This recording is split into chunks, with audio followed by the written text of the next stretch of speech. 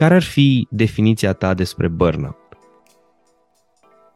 Nu mă ajungi la definiția mea, ci hai să începem cu definiția dată de Organizația Mondială a Sănătății. Definiția ar fi fenomen ocupațional și a fost integrată în catalogul de clasificare internațională a bolilor în 2019. Deci din 2019 este recunoscută oficial ca fenomen ocupațional și respectiv ca sindrom de burnout. Pe scurt, este ultima fază a stresului cronic.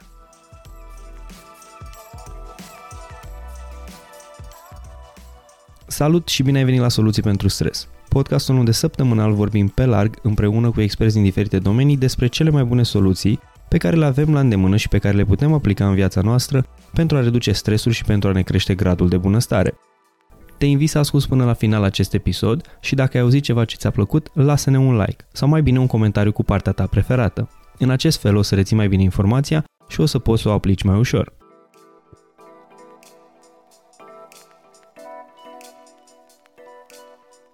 Bună, Carmen! Salut! Mulțumesc frumos că ai acceptat invitația mea. Eu mulțumesc de invitație. Sper că te simți mai bine. Da, am fost răcită și am reprogramat întâlnirea noastră. Da, acum sunt bine, mi-am dat voie să mă refac complet. Cred că s-am învățat eu despre mine după ce am trecut prin burnout. Așa, în corpul are nevoie de odihnă, îi dai odihnă. Exact. Când are nevoie, îi dai odihnă și mai ales cred că ar trebui să-i dăm odihnă înainte să aibă el nevoie. E precum setea. Da, prevenția. Să bei apă, da. Exact despre ce vreau să vorbim astăzi. Super. Noi o să vorbim astăzi despre burnout și despre prevenția burnout-ului. Însă înainte să începem, eu am o întrebare pe care o pun invitaților mei și aceea este: ce ar spune Carmen despre Carmen?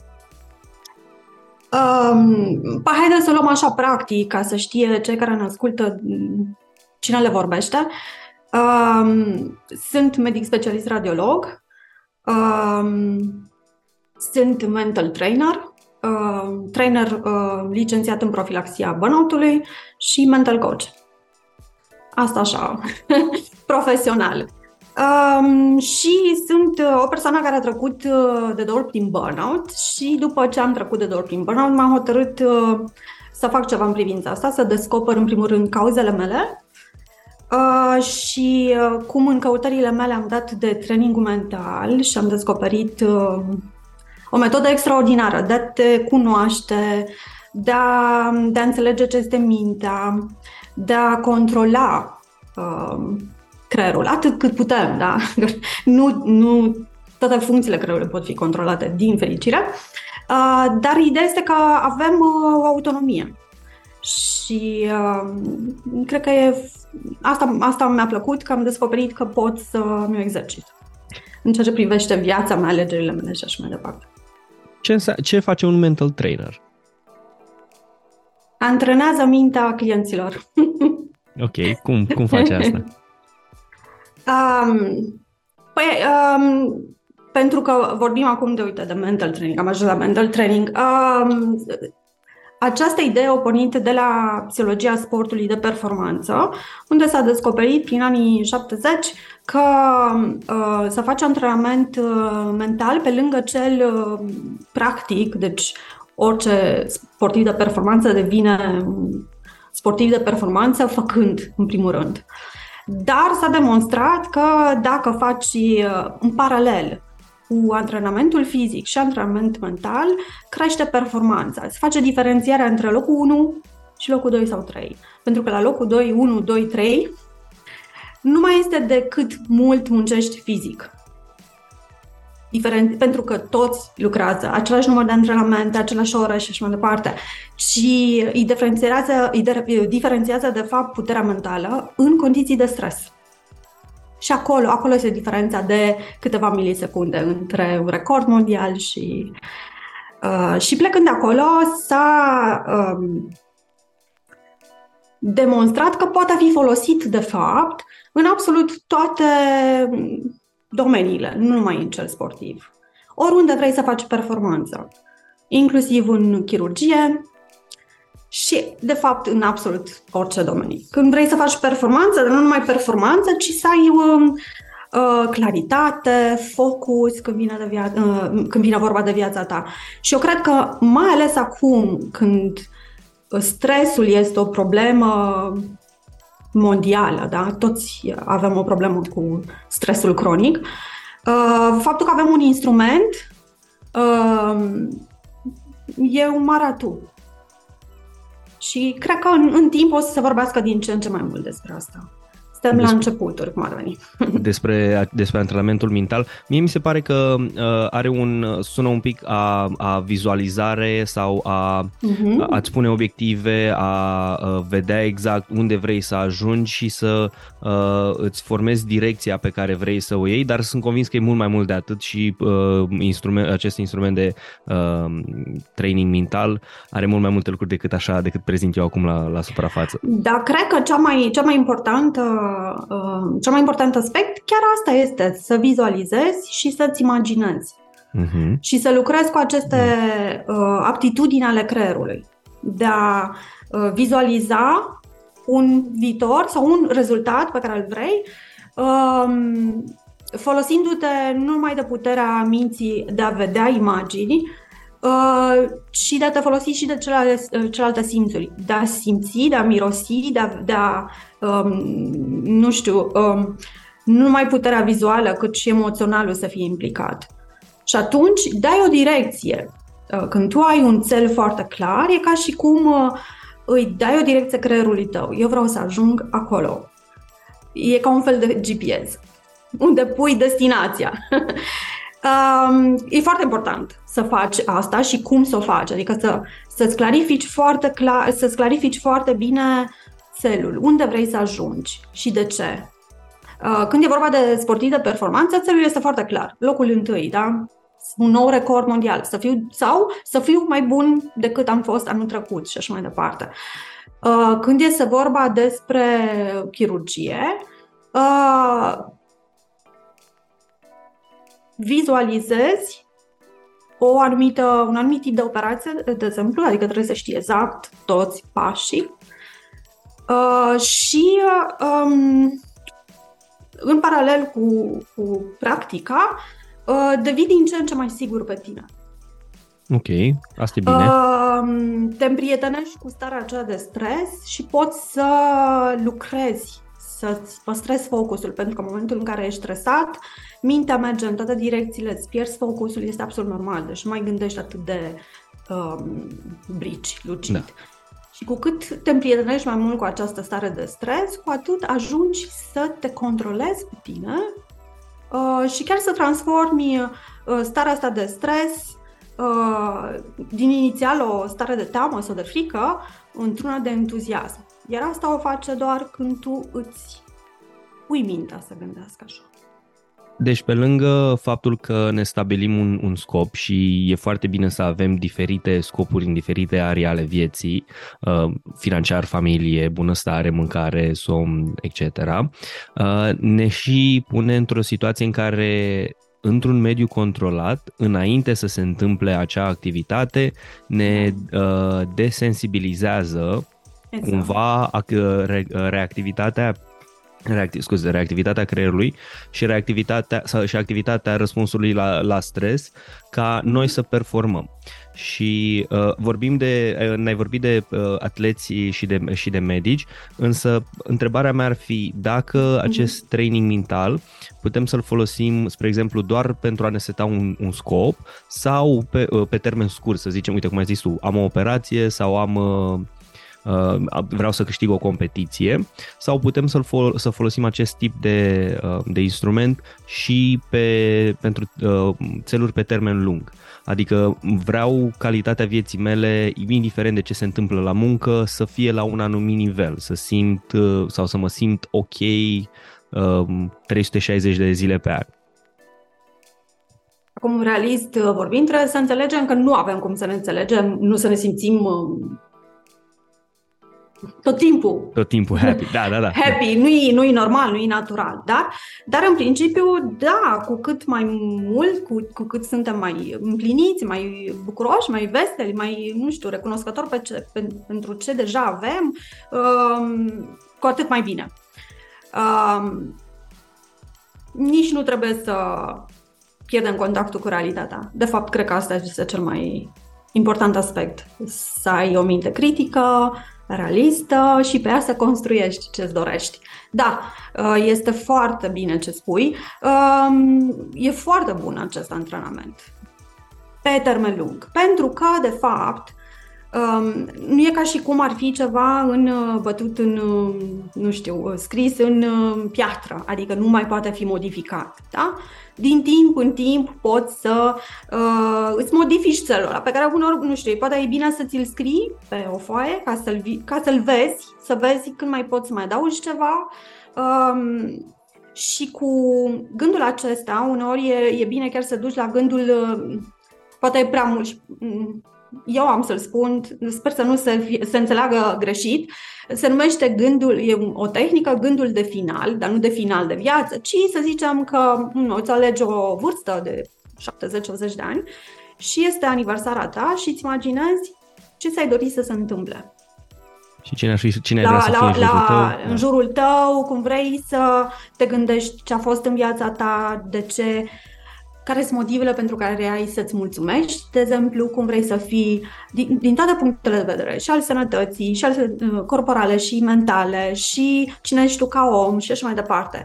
Și când ai acea viziune, asta vreau să se spună despre mine, asta vreau să simt la oamenii din jurul meu, asta vreau să simt eu la vârsta aia despre viața mea, dacă m-aș uita înapoi. Când ai această viziune, ți-e foarte clar ce fel de direcție vrei să ai tu în viață. Și în momentul când, nu cred că nici nu înțelegem cât de important este momentul acesta decizional, momentul în care se iau decizie, în care sunt implicate și logica, și emoționalul, și tot ce suntem noi. Cum spuneam, e ca și cum ți-ai da o direcție, un cel, ăsta este, acolo vreau să ajung. Iar mintea noastră conștientă chiar ne duce în direcția acolo, în direcția aceea. De multe ori ne punem aceste țeluri chiar la vârste fragede, nici nu realizăm când o facem inconștient, pentru că avem o nevoie să fim văzuți, să fim iubiți, ne dorim să fim cei mai buni în un anumit domeniu. Nici nu realizăm că noi, de fapt, avem direcție pe care noi impunem nouă. Și atunci, orice realizare, dar care nu se apropie de acel, să fii cel mai bun. Deci chiar și realizările astea mici nu ne sunt de ajuns. Și ajungem să, nu știu, să acumulăm extraordinar de multă frustrare, nefericire și nu mai avem timp să ne descoperim pe noi cine suntem cu adevărat, și noi ne-am pus deja o direcție și un cel care este foarte greu de atins.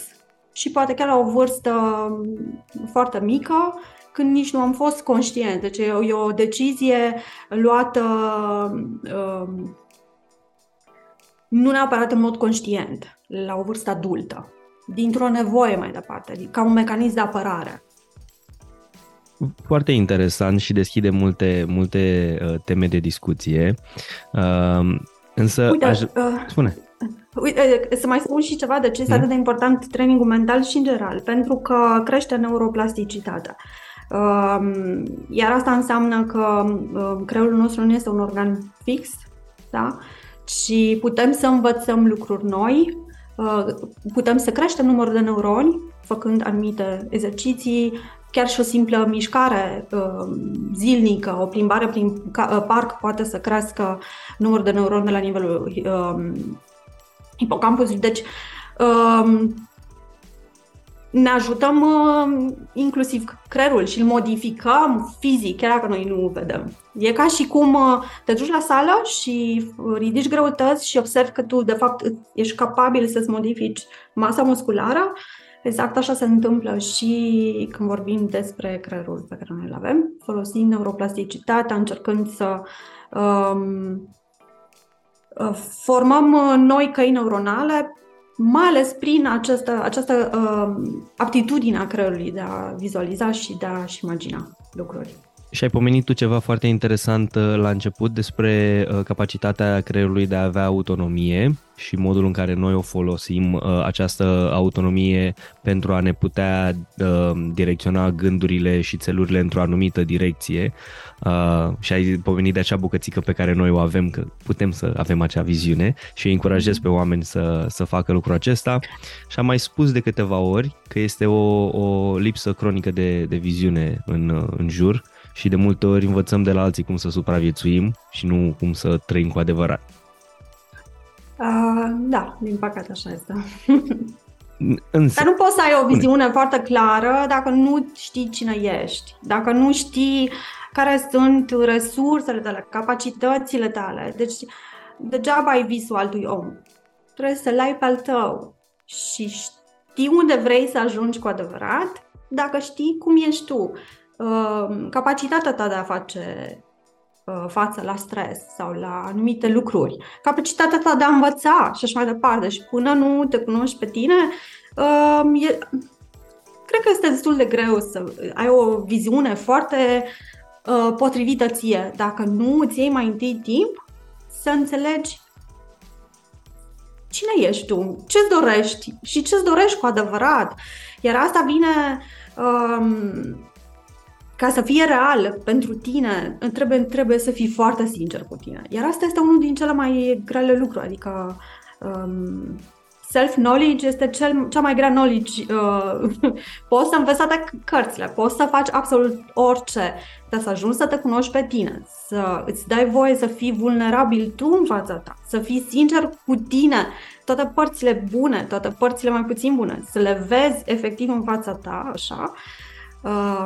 Să te vezi pe tine cu adevărat cine ești până la nucleu, cum ar veni, nu este atât de ușor. Deloc. Nu e deloc ușor, dar eu cred că se merită, adică foarte cu siguranță, da. Foarte mult. Și pentru că vorbim de cunoașterea de sine, în ultimul timp am auzit despre un termen medical, este termen medical acum, despre burnout. Și unii oameni își cunosc țelul, știu ce vor să facă, dau înainte, însă nu reușesc să se mai oprească. Și aici corectează-mă tu dacă greșesc.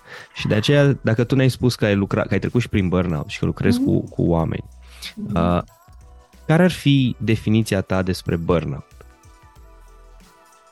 Nu vă ajungi la definiția mea, ci hai să începem cu definiția dată de Organizația Mondială a Sănătății. Definiția ar fi fenomen ocupațional și a fost integrată în catalogul de clasificare internațională a bolilor în 2019. Deci din 2019 este recunoscută oficial ca fenomen ocupațional și respectiv ca sindrom de burnout.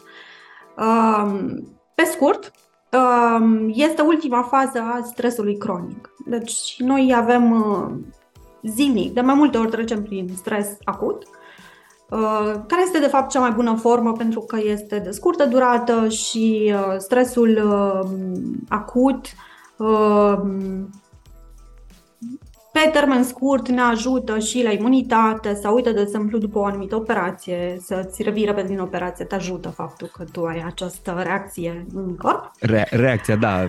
Este o reacție naturală, fără de care nu putem să trăim. Cred că trebuie să ne împrietenim în primul rând cu acest termen. Stresul este sănătos dacă este în cantități mici. Așa cum e și cu mâncatul, da? Da. Trebuie să mâncăm în fiecare zi, trebuie să avem un pic de stres în fiecare zi. E normal și natural. Se generează cortizol atunci când ne trezim. Se activează răspunsul la stres atunci când trecem strada. Deci este un hormon de care noi avem nevoie. Da? În anumite activări, situații și cantități. Adică este o chestie naturală în noi. N-am fi supraviețuit fără reacția asta. Nu am supraviețuit nici măcar acum. Da? Nu am supraviețuit dacă nu am avea această reacție. este e automată, e codată genetic, dar la fel codat genetic este și destresarea. Noi ne stresăm și ideea este să ne destresăm. Această reacție ar trebui să dureze foarte puțin timp, nu așa cum se întâmplă zile, săptămâni, luni. Problema este când ceva care este o reacție absolut normală, naturală, care ne salvează și fără de care nu am putea să fim, devine ceva nociv. Și anume stresul acut devine subacut, după aceea cronic, iar ultima fază, cum ar veni, este burnout. Acum sunt foarte mulți oameni care sunt în stres cronic, se confruntă cu stres cronic, dar ani de zile, dar poate că nu ajung în ultima fază de burnout, unde este senzația de nu mai că e depresie și poate ai și gânduri sinucigașe, dar nu mai vezi nicio modalitate de a ieși, te simți ca într-o capcană. E ca o disperare, să zic, cred că ăsta este termenul cel mai potrivit. Dar nu toți care sunt în stres cronic ajung neapărat în burnout, dar toți care sunt în burnout au trecut prin stres cronic. Deci e clar asta. Sunt extraordinar de mulți oameni care se confruntă cu asta, că o recunosc sau nu o recunosc. Despre burnout se vorbește destul de puțin în România, dar uite, chiar, și o să-ți citesc, pentru că chiar dedusem, de o săptămână sau de 2 săptămâni în Libertatea era un titlu de articol: dacă mergi acum la medic, sunt 50% de șanse ca persoana care te tratează să fie în burnout. Medicul. Da, deci cam unul din 2 medici e deja în burnout și totuși se duce la serviciu. Poate că sunt și în depresie, ești de depresie funcțională și atunci este mai greu să te oprești sau să recunoști că ai. Și aș zice că, bine, asta este pur și simplu părerea mea, dar 6 sau 7 din 10 asistente, cel puțin. Da, pentru că nu e numai despre medici, da? Este vorba despre tot și nu numai despre sistem sanitar. Învățători, toți care au de-a face cu alți oameni, pentru că are o componentă socială importantă când vorbim despre burnout. Dar nu numai, adică și din IT și din oriunde este un stres, unde se lucrează tot timpul într-un stres, sub o anumită presiune, și este generalizat, deci nu numai în România, peste tot. Vreau să spun, deci în 2019 a fost recunoscut. Deci nu se mai poate. Am zis noi că nu este, dar chiar este o problemă. Mai ales în spațiul germanic, Germania, Austria, Elveția, dar și în Portugalia și cred că peste tot, sunt clinici de recuperare din burnout, specializate pe așa ceva. Deci chiar și în România ar trebui să discutăm că este un fenomen, nu numai care este real, dar care va sta. Nu este ceva care în 5-10 ani va dispărea. Plus că, deși subdenumirea de burnout este cunoscut din 74, din 1974, multe aspecte și simptome sunt foarte asemănătoare cu neuroastenia din secolul XIX. Deci probabil că noi ne-am confruntat cu burnout-ul de foarte mult timp, dacă nu dintotdeauna.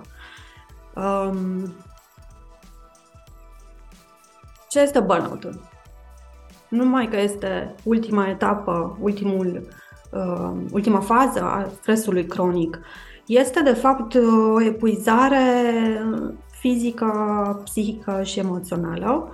De fapt, în centrul acestui sindrom stă epuizarea emoțională. Când numai că nu mai e motivație, dar nu mai e bucuria de a trăi. Majoritatea emoțiilor pozitive parcă s-au secat. Deci când simți că nu mai ai nicio bucurie și mai ales bucuria de a fi în viață, de a trăi, de a face ceva, de a face lucruri.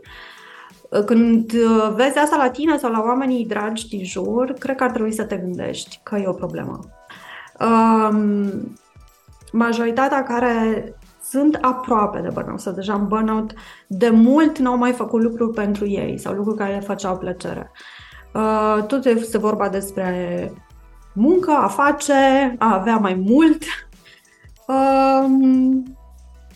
fără să realizăm că asta ne costă sănătate și fizică, și psihică, și mentală, emoțională, tot asta.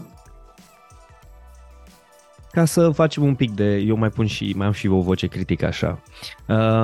Ne-ai spus ce este burnout-ul și aș spune așa: bine, Carmen, dar dacă mă simt așa, înseamnă că sunt obosit, mă duc să dorm și mâine îmi revin. Păi da, burnout-ul nu este oboseala sau doar oboseală. Oboseala este, în principal, hai să o clasificăm așa un pic, este oboseala normală, ceea ce putem noi doi să simțim acum, pentru că noi vorbim după ce am avut o zi normală de serviciu și am lucrat. Deci oboseala după o activitate normală, fizică, mentală, este absolut normal să te simți obosit la sfârșitul unei zile, la sfârșitul unei săptămâni sau după o perioadă poate mai aglomerată.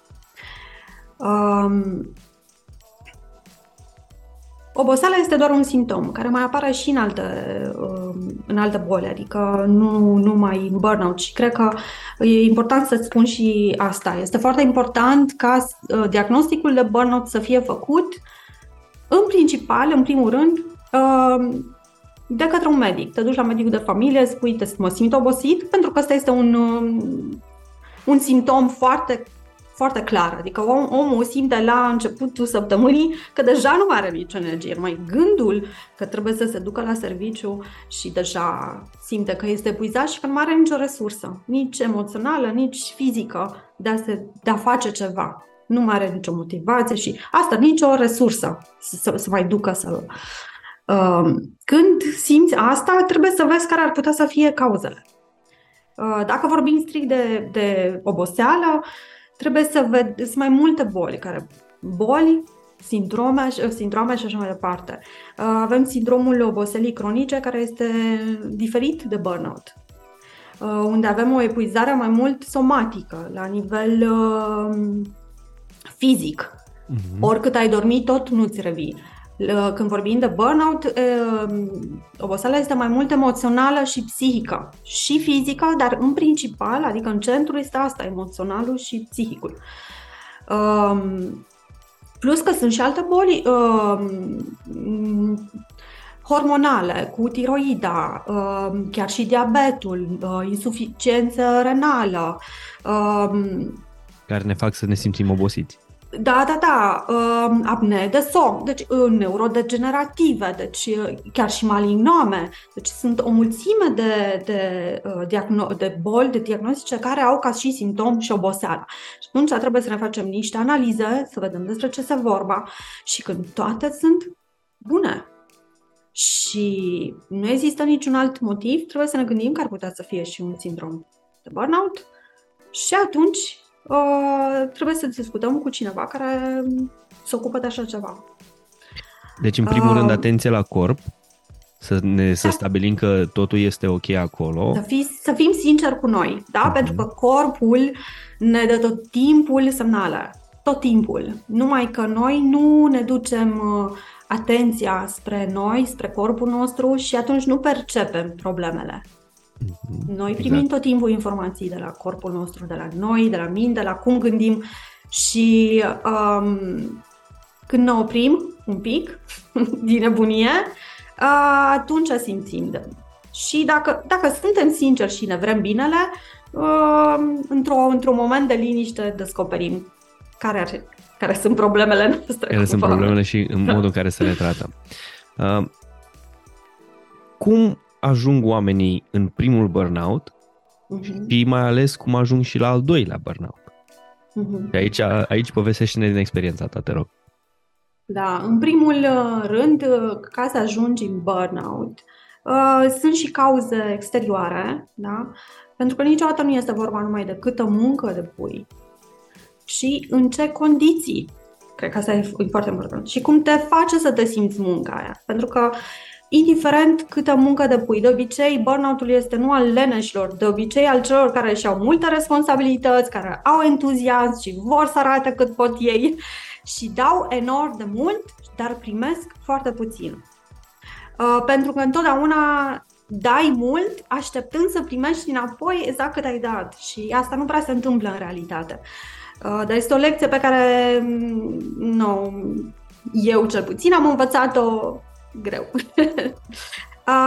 Deci sunt lucruri care țin externe, care țin poate de mediul în care tu îți faci munca, unde poate nu este apreciată la adevărata valoare, poate nu sunt condițiile foarte bune în care să se desfășoară munca ta, poate unde nu ești apreciat, poate unde nu ești chiar nici plătit la nivelul la care există responsabilitate. Poate sunt așteptări nerealiste din partea celor care sunt mai sus peste tine și în ierarhia asta profesională. Unde nu există un plan, o strategie, unde totul este un haos și toate problemele cad în spatele celui care e la început de drum. De obicei, burnout-ul este al celor care sunt la început de drum în ceva. Că nu neapărat cu vârsta, dar poate că încep acum un job nou sau în general așa se întâmplă. 30, 40, 45 de ani, cam atunci încep cu adevărat problemele de genul ăsta. Plus presiunea pe care noi ne-o punem. Da? Aici deja încep să apară și lucrurile care țin de lumea noastră interioară. Da?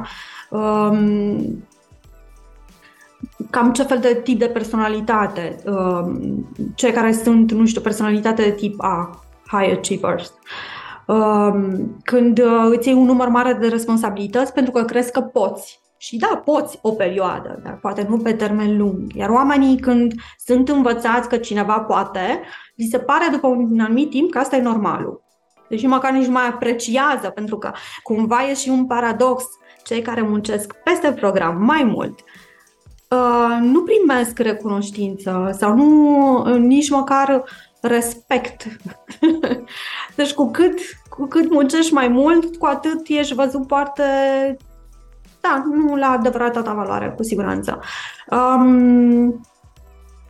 Poate că ai niște așteptări foarte ridicate de la tine. Poate tu cândva ți-ai spus că să fii cel mai bun într-un domeniu, fără să realizezi că uneori cel mai bun este foarte greu de ajuns acolo. Și așa mai departe. Adică, deci sunt factori atât externi cât și factori care țin de personalitatea ta. Oamenii care sunt empatici și care nu știu să facă o distanțare sau și o diferențiere, dar și să păstreze o distanță normală între problemele celorlalți și problemele mele.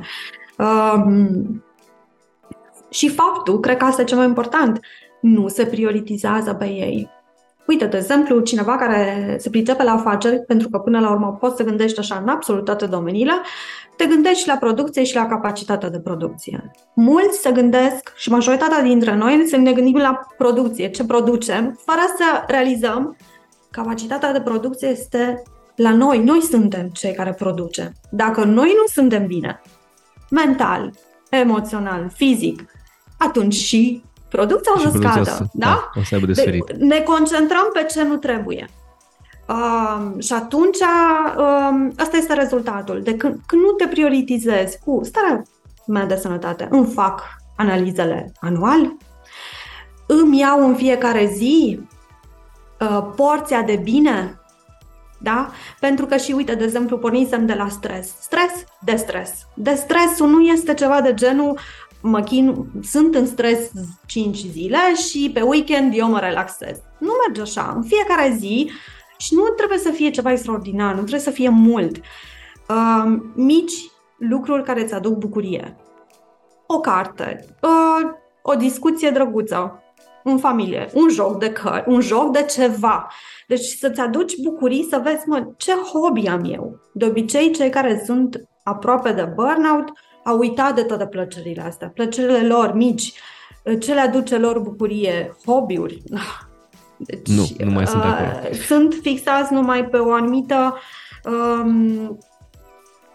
pe un aspect al vieții. Ori noi nu, suntem cumva ființe multidimensionale și când nu te vezi pe tine ca pe un întreg, da, este foarte ușor să ajungi la burnout. Un burnout. Da. Întrebarea mea în timp ce vorbeai era, păi ok, oamenii muncesc și eu ca angajat, patron, whatever, le spun mulțumesc pentru eforturile tale. Și atât. Este de ajuns? Nu este de ajuns. Dar, cum să zic, cred că depinde, nu există o rețetă care să funcționeze pentru toată lumea. Da? De asta este foarte important să lucrezi cu cineva care știe ceva, care a mai lucrat sau care chiar a trecut prin burnout, că e foarte important să cunoască fenomenul.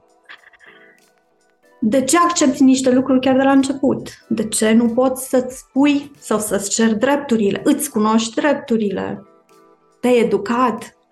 Noi nici nu realizăm că, de fapt, cea mai bună și cea mai importantă investiție este în propria persoană.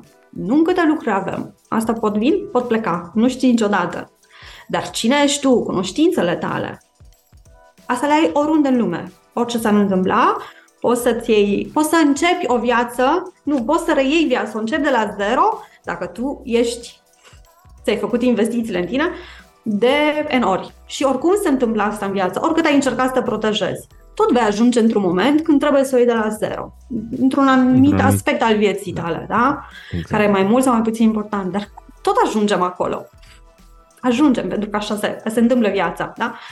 Și cred că de acolo pornește. De la cât de bine suntem noi pregătiți cu adevărat de viața reală, nu de ce noi imaginăm. Realitatea este simplă, are și o anumită duritate, dacă stai să te uiți așa, nu e doar frumusețea, e și o anumită duritate, adică și oamenii pot fi extraordinari, nemaipomeniți, dar ne putem și face mult rău unii celorlalți. Și să ai viziunea asta, nu neapărat încrâncenarea, dar să vezi, să ai această capacitate dezvoltată de observator și a propriei persoane, dar și a celorlalți și a lumii. Doar observator, să vezi ce se întâmplă. Minte critică, îi spun eu. Adică chiar și tu să te pui sub semnul întrebării. Exact. Ce gândesc eu? Este real? E bine? Sau e doar o interpretare? Uite, aici ajung eu unde chiar vreau să zic despre... Credeam că o să vorbim doar o oră, poate vorbim mai mult. Este foarte fascinant acest organ de care noi dispunem, creierul. Numai că noi uităm uneori că noi nu suntem creierul doar, ci noi îl deținem și suntem mai mult decât acest creier. Și ceea ce gândim, adică o funcție a creierului, nu ne definește neapărat. Suntem mai mult decât ceea ce gândim. Și multe gânduri sunt random, pur și simplu. Asta e ca un computer, creierul nostru. Rolul lui este de a lua informație, de a o analiza și de a produce gânduri. Unele sunt de calitate, unele ne ajută, altele dimpotrivă nu ne ajută. Și noi trebuie să realizăm că avem această capacitate de a observa propria minte, propriile gânduri și a le tria. Chiar a le dicta, ok, nu-mi place ce gânduri îmi produci, poți să-mi produci unele mai bune? Poți să întrebi asta de vreo câteva ori și la un moment dat o să apară un gând cu care chiar poți să faci ceva. Dacă tot ai deschis un pic cutia Pandorei, acele gânduri sunt generate în mare parte din ceea ce noi învățăm pe parcursul vieții despre anumite situații. Câteodată sunt pur și simplu, este pur și simplu încercarea creierului de a ne menține în viață și de a perpetua specia. Deci uneori învățăm că, nu știu, dau un exemplu, banii nu sunt buni și automat când vine discuția despre câți bani câștigi, câți bani nu câștigi și toate astea, gândurile noastre sunt create de acel mindset sau de acea credință și spunem că stăm departe de discuțiile despre bani și câteodată simțim lucruri sau vedem lucruri în jurul nostru și creierul zice, opa, e ceva nou, hai să o analizăm. Și în acea analiză poate să fie sper faptul că noi vrem, că creierul nostru vrea să supraviețuiască, uite-te la bucata aia de informație că s-ar putea să ne amenințe supraviețuirea. Și punând cele două pe care le-am discutat acum în găleata noastră de unde vin gândurile, marea majoritate a gândurilor noastre sunt negative, în mare parte. Însă, cum ai pomenit de autonomie, noi putem și de faptul că noi avem autonomie și de ideea de a fi observator, putem să ne uităm, ok, care-i țelul meu azi? Să las să funcționeze creierul pe pilot automat sau să-l redirecționez către a vedea, uite, banii mie îmi servesc un scop, că îmi oferă o casă, îmi oferă mâncare, îmi oferă vacanțe. Ce simt eu asupra corpului meu înseamnă că trebuie să-l tratez mai bine. Ia să vedem până acum cum l-am tratat. I-am dat și mâncare astăzi de calitate, i-am dat și apă, am făcut și 2-3 exerciții de respirat, deci sunt ok. Știi? Și e foarte interesant. Citesc acum o carte, How Emotions Are Made. Nu țin minte autoarea, și mai are o carte, tot ea cred, 7 adevăruri despre creier. Nu știu aceste cărți. În care în matematic așa le descompune. Și e foarte interesantă ideea de unde vin emoțiile, pentru că emoțiile sunt generate de gânduri. Și uite, eu consider emoțiile doar niște mesaje, este doar informație pură, informație atât. Și este modul în care partea noastră inconștientă comunică cu noi. De exemplu, să luăm furia. Da? Furia, cea sănătoasă, da? Pe care o simți imediat. Da? Dacă o asculți, ea spune de fapt ceva despre limitele tale care ți-au fost încălcate. Da? Este o informație despre tine. Nimic altceva. Neapărat despre persoana respectivă, ci ce nu-ți place ție. Dacă o folosești ca o informație, ca un mesaj, e ok. A venit, ai înțeles, vezi ce faci mai departe. Ai luat acțiune? Da. Dar dacă tu nu înțelegi și nu înțelegi că e doar un mesaj, că e doar o informație și că este despre tine, da? Și că e și un mod de a-ți pune niște limite, de a te apăra de ce se întâmplă în exterior. Dacă nu înțelegi asta, rămâi cu o emoție pe care nu înțelegi, nu știi să o manageriezi, încerci să o reprimi, încerci să o dai la o parte pentru că nu-ți place și emoțiile care sunt reprimate cresc exponențial, deci cresc în intensitate și explodează în momente total nepotrivite, în situații care nu au de-a face de fapt cu ceea ce simți tu și de obicei cu oamenii dragi. Asta se întâmplă, cu oamenii importanți. Adică, uite, chiar am observat așa, mai ales chiar și când e vorba de burnout. Unul din aspecte, pe lângă epuizarea emoțională, sentimentul de neputință, sunt 10 dimensiuni ale burnout-ului. Eu când lucrez cu clienții mei dau un test pentru a avea 10 rezultate și să le discutăm pe rând. Una din este reacția agresivă la stres emoțional. Și reacția asta agresivă o avem de obicei taman cu oamenii care ne dau energie. Pentru că dacă întreb ce îți dă energie, ce persoană îți dă energie, sunt exact oamenii la care noi reacționăm exact cum nu ar trebui și nici nu ar merita. Asta se întâmplă cu emoțiile dacă nu le înțelegem. Încercăm să le reprimăm și ele ies de 10 ori mai puternice în momente total nepotrivite, cu oamenii care nu ar merita așa ceva. Pentru mine asta înseamnă emoție. La fel, doar informație. Este modul prin care o parte enormă din creierul nostru, din mintea noastră, încearcă să ne spună ceva despre noi. Gândurile sunt doar niște funcții ale creierului secundare, pentru că dacă stai să te gândești, funcțiile importante ale creierului, cele care ne mențin în viață, sunt automate, sunt mecanice. Ca să ne țină în viață, noi reacțiile trebuie să fie la milisecunde. Nu avem timp să gândim, da? Dacă noi am avea autonomie și ne-am putea controla respirația, bătăile inimii, prin puterea gândurilor noastre, Când am fi nefericiți, am putea să zicem, ok, eu nu mai vreau să trăiesc prin asta, mă opresc respirația, s-a terminat. Respirația, inima, da. Dar pentru că noi suntem construiți de această natură, perfect. Este mașinăria perfectă dacă am avea grijă de corpul nostru. Este extraordinar, avem miliarde de celule care fiecare știe ce face, știe ca noi să avem aceste suferințe și să trăim așa foarte superficial, dar corpul este o mașină, este incredibil. Eu mă bucur tare mult că am făcut medicina ca să-mi dau seama cu ce se întâmplă în noi și să am respect pentru acest corp, care este extraordinar.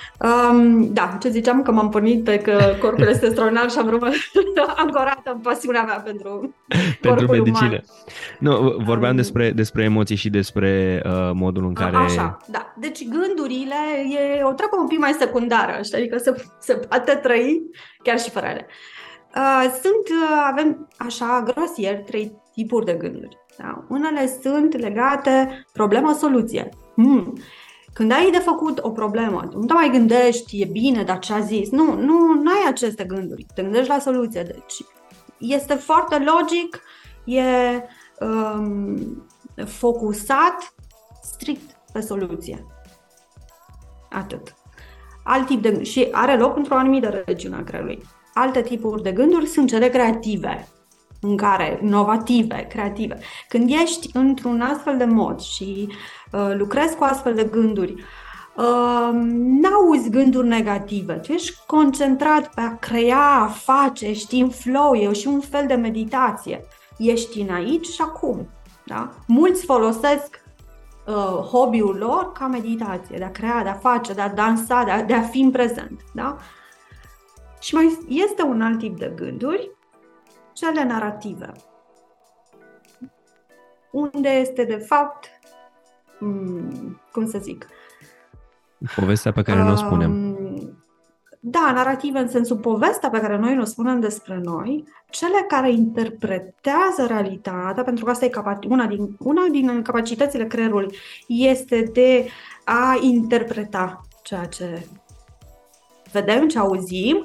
Cu cât interpretăm mai mult, cu cât stăm în acest și ajungem la overthinking, da? Deci cu cât stăm mai mult în această abilitate a creierului, în această funcție, cu atât noi ne depărtăm de realitate. Cu cât interpretăm mai mult, cu atât noi ne depărtăm mai mult de realitate. Realitate foarte simplă, clară, în fața noastră. Cu cât noi povestim mai mult, dar de ce, cum, eu împotriva lumii, că de obicei așa ne vedem, da? Uite, noi spunem că reacția de stres este așa împotriva animalelor la început, să ne apărăm. Dar să știi că tocmai atunci am ajuns la concluzia că noi avem și un alt concurent, poate nu neapărat alt om, da? Noi împotriva celorlalți și ei împotriva noastră. Asta e povestea care ne face pe noi să suferim atât de mult.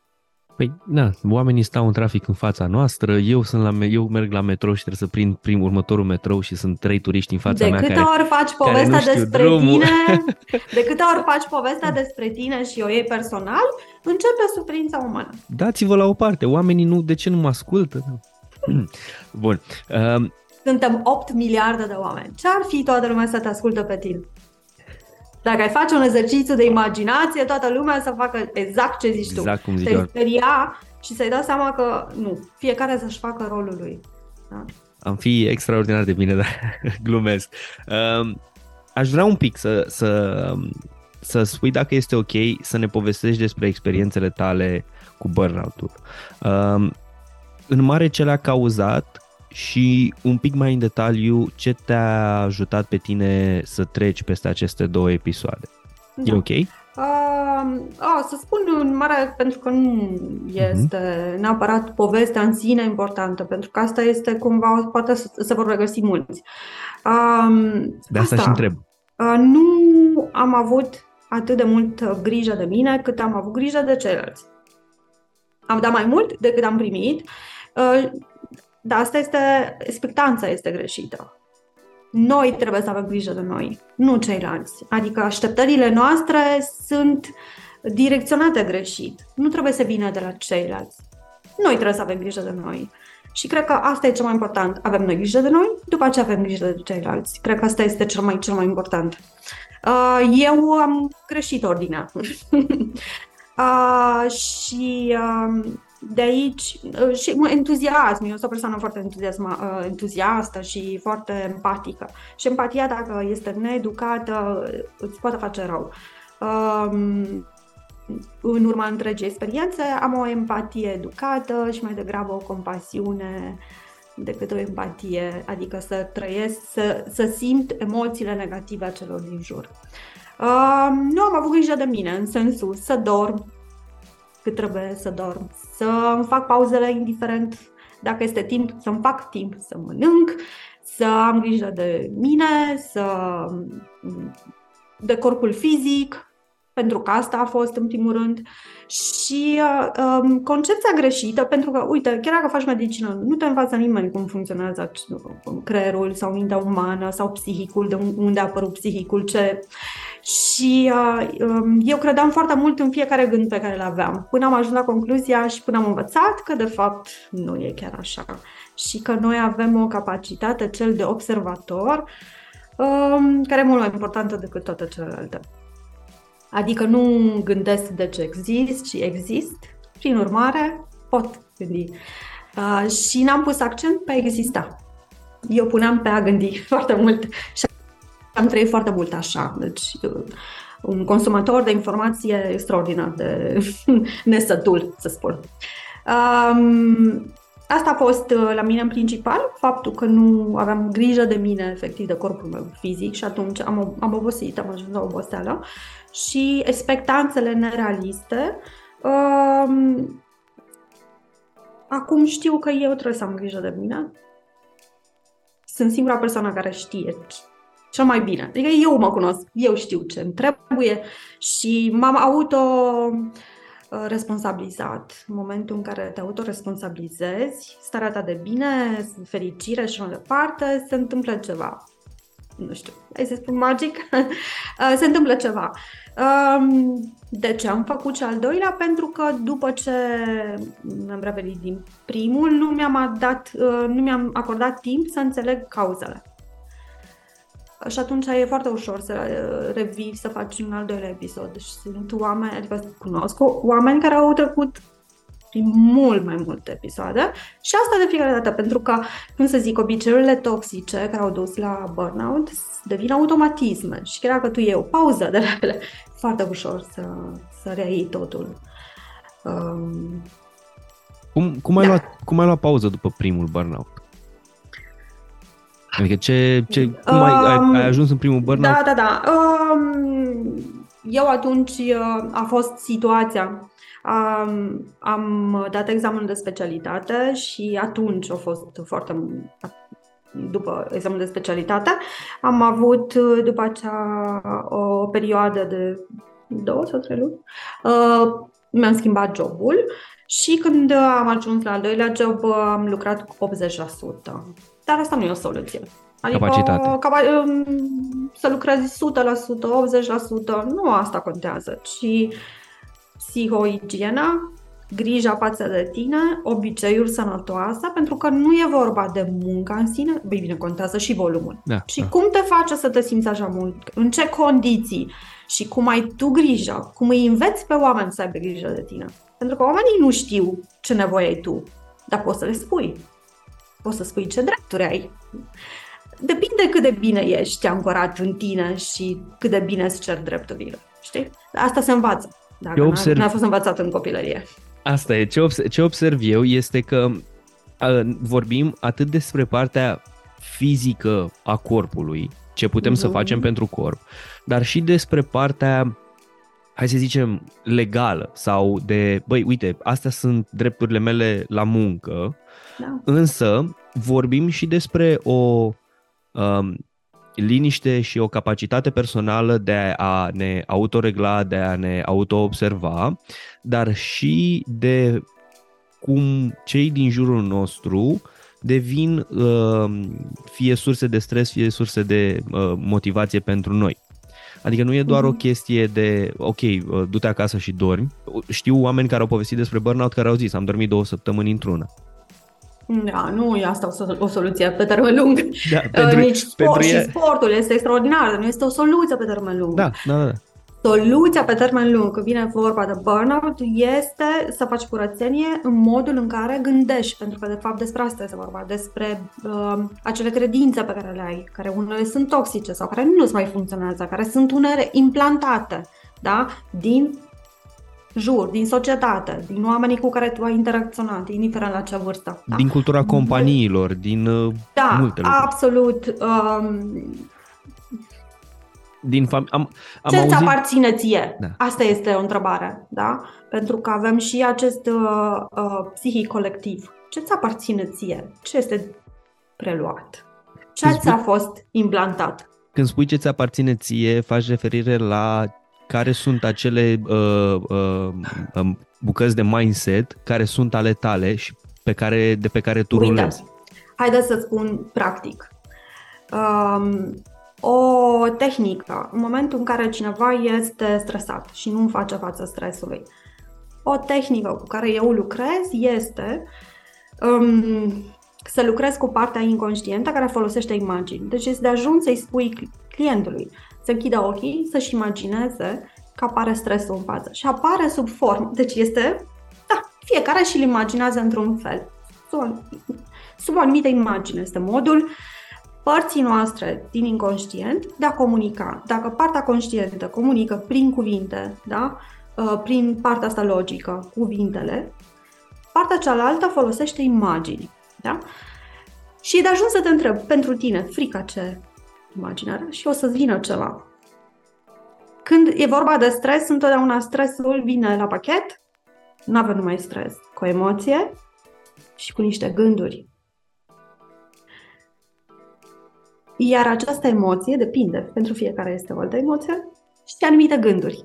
Deci, starea de stres și emoțiile pe care noi le simțim sunt întotdeauna alimentate de niște gânduri. Iar cu alea putem lucra, le putem schimba oricând. Dar trebuie să vedem ce gânduri sunt cele care cresc emoția respectivă sau starea de stres.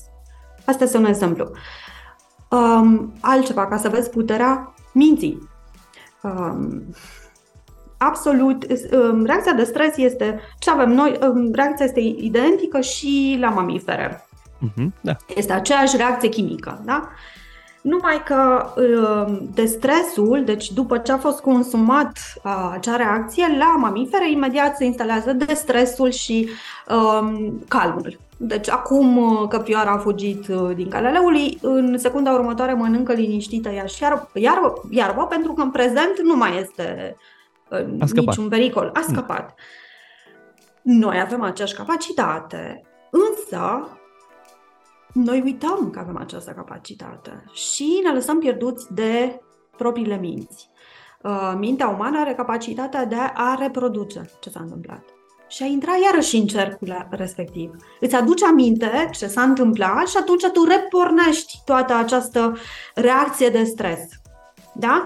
Deci o reacție de stres ar trebui, în mod normal, să nu dureze foarte mult. Deci ai scăpat, s-a întâmplat ceva, ai scăpat, gata. După ce a trecut pericolul, noi avem discuție la începutul zilei și o retrăim mental poate pe parcursul întregii zile. Iar asta ce se întâmplă? Creierul nu face nicio diferențiere între realitate și ceea ce noi ne imaginăm. De-aia și antrenamentul mental e atât de puternic. Că ne imaginăm sau nu ne imaginăm, noi producem în organism aceleași reacții chimice, biochimice, emoțional, tot. Da? Noi avem această putere. Numai că noi nu o folosim cu trebuie. Adică noi nici măcar nu realizăm că avem putere, da? Asupra acestor reacții. Și putem să oprim acest mod de a recicla o idee care ne-a stresat. Putem să oprim oricând. Dă-mi un exemplu cu ce am putea să înlocuim sau cu ce ne-ar fi benefic să înlocuim poveștile de pe parcursul zilei sau amintirile, nu neapărat amintirile, dar gândurile despre burnout. Care ar fi, nu neapărat o recomandare, dar recomandarea ta pentru oameni atunci când vine vorba de calmarea minții, cumva? În primul rând să-ți iei timp să înțelegi un pic ce este mintea asta, să realizezi, să vorbești cu cineva sau, nu știu, cred că totul este acum la un click distanță. Important este să-ți pui întrebarea. Noi toți vrem răspunsuri, dar nu ne concentrăm destul de mult pe întrebare. Nu stăm destul de mult cu întrebările. Numai după ce stăm destul de mult cu o anumită întrebare o să găsim cumva răspunsul cel mai bun pentru noi. Dar trebuie să înțelegem cumva un pic mintea umană, cât de bază. Cât ne trebuie, dar nu e mare lucru. Până la urmă se poate reduce la ceva foarte simplu și să înțelegem că suntem mai mult decât un creier sau gânduri și că avem această capacitate de a fi auto-observator a ceea ce noi gândim, ce simțim și observator a celorlalți. Cum reacționează oare? De ce reacționează? Și mai departe. Poate că asta pare un pic mai complicat și poate că oamenii sunt foarte prinși în viețile lor și zic, n-am timp de așa ceva, scuză. Da, înțeleg. Să fie foarte ancorați și mental, cum gândesc, în ce se întâmplă acum. Cred că asta este singura, de fapt, soluție. Pentru că în momentul în care tu pleci mental, ori în trecut, ori în viitor, tu mental ieși din corpul tău, cum ar veni, care corpul tău are o dimensiune, acum, atât. Și retrăiești ceva din trecut sau îți imaginezi de obicei negativ un scenariu din viitor. Dar capacitatea creierului de a produce scenarii posibile de viitor este infinită. Să ne pierdem timpul de a produce infinit scenarii negative este pierdere de timp de viață. Ai un exemplu din practica ta pe care ai putea să-l împărtășești cu noi despre cineva care prin tot ceea ce am vorbit, a trecut prin tot ceea ce am vorbit noi aici și a ajuns la un rezultat satisfăcător? Da. Și nu numai unul, mai mulți.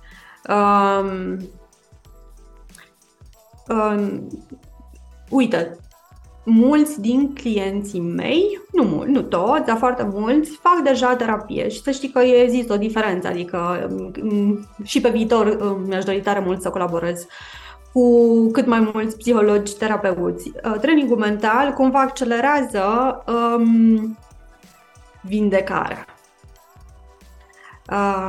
Și da, am avut rezultate foarte, foarte bune, chiar în ultimele săptămâni, când frica de șef, dintr-o concepție, autoritatea este șeful, eu sunt doar nu știu, da? Nu atât de important.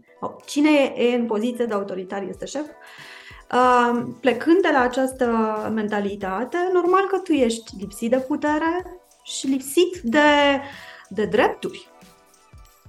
După ce am descompus această concepție, lucrurile s-au schimbat așa de la o zi la alta. Ceea ce mi se pare incredibil. Da, asta îmi dă cea mai mare satisfacție.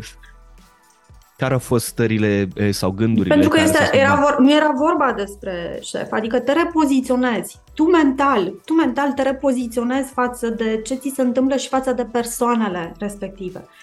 Persoanele cu care noi intrăm în contact au putere pentru că noi le dăm. Da? Și există și în momentul în care faci lucrul ăsta, te deconectezi. Noi ne conectăm, da? Și putem să interacționăm cu alți oameni la nivel de egalitate, pentru că noi suntem oameni, da? Așa? Numai în momentul în care există conectivitatea asta. Când tu te vezi pe poziție de egal cu o altă persoană, da? Indiferent de poziție socială, la nivel uman suntem toți oameni, da? Plecând de acolo și știindu-ți și tu drepturile, da? Pleci cu alte... Te vezi pe tine altfel, că despre asta este vorba. Te poziționezi pe tine altfel în lumea pe care tu o percepi. Despre asta este. Schimbarea de perspectivă, în primul rând, asupra ta. Cine ești tu? Și în felul ăsta funcționăm mai bine atât noi la nivel personal, dar și profesional. Da, pentru că într-un fel, dintr-o dată, descoperi cu adevărat, te vezi, nu știu, cu mintea critică în realitate, cine ești cu adevărat. Noi avem, nu toți, dar mulți, mai ales cei care sunt mai sensibili sau oamenii care, poate unii din cei mai faini oameni, să știi, care au bun simț, care au de-a face cu un sistem care este exact pe dos. Da? Pentru că îi avem în cele mai mari poziții pe cei care se luptă, dau la o parte și mai sunt și oameni extraordinar de frumoși, ca niște giuvere, da? care au bun simț, cred în egalitate. Putem să conviețuim cu toții, putem să facem lucrurile împreună, dar care nu există un sistem care să-i protejeze și să-i ajute. Și atunci, da, să se vadă așa cât de extraordinar sunt, cât de oameni nemaipomeniți și câtă nevoie este de fapt în societatea asta de ei. Și dacă ei se văd așa, în sfârșit, și își văd resursele și când tu te vezi pe tine așa cum ești, cu toate aceste calități și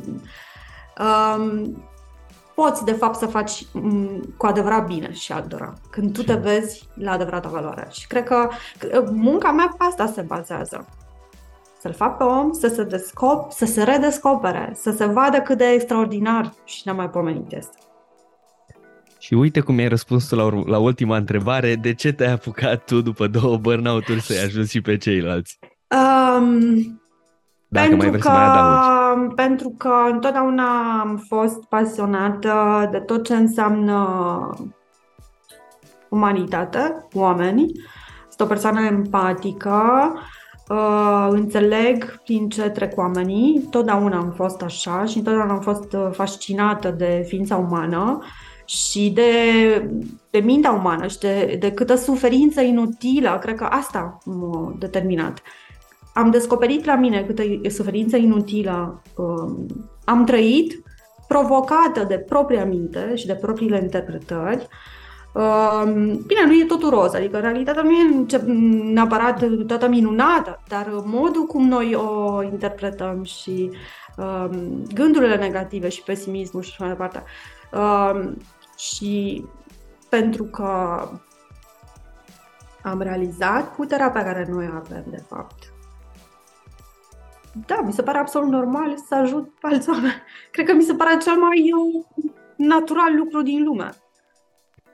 Carmen, eu te felicit pentru munca pe care ai depus-o. Mulțumesc pentru tot ce ai împărtășit cu noi. Mulțumesc și pentru că ai fost deschisă să ne povestești din experiența ta. Eu îți doresc mult succes în continuare, dar nu te las să pleci înainte să ne mai spui 2 lucruri. Ce carte ne recomanzi să citim și pe cine ai recomandat să mai aduc în podcast?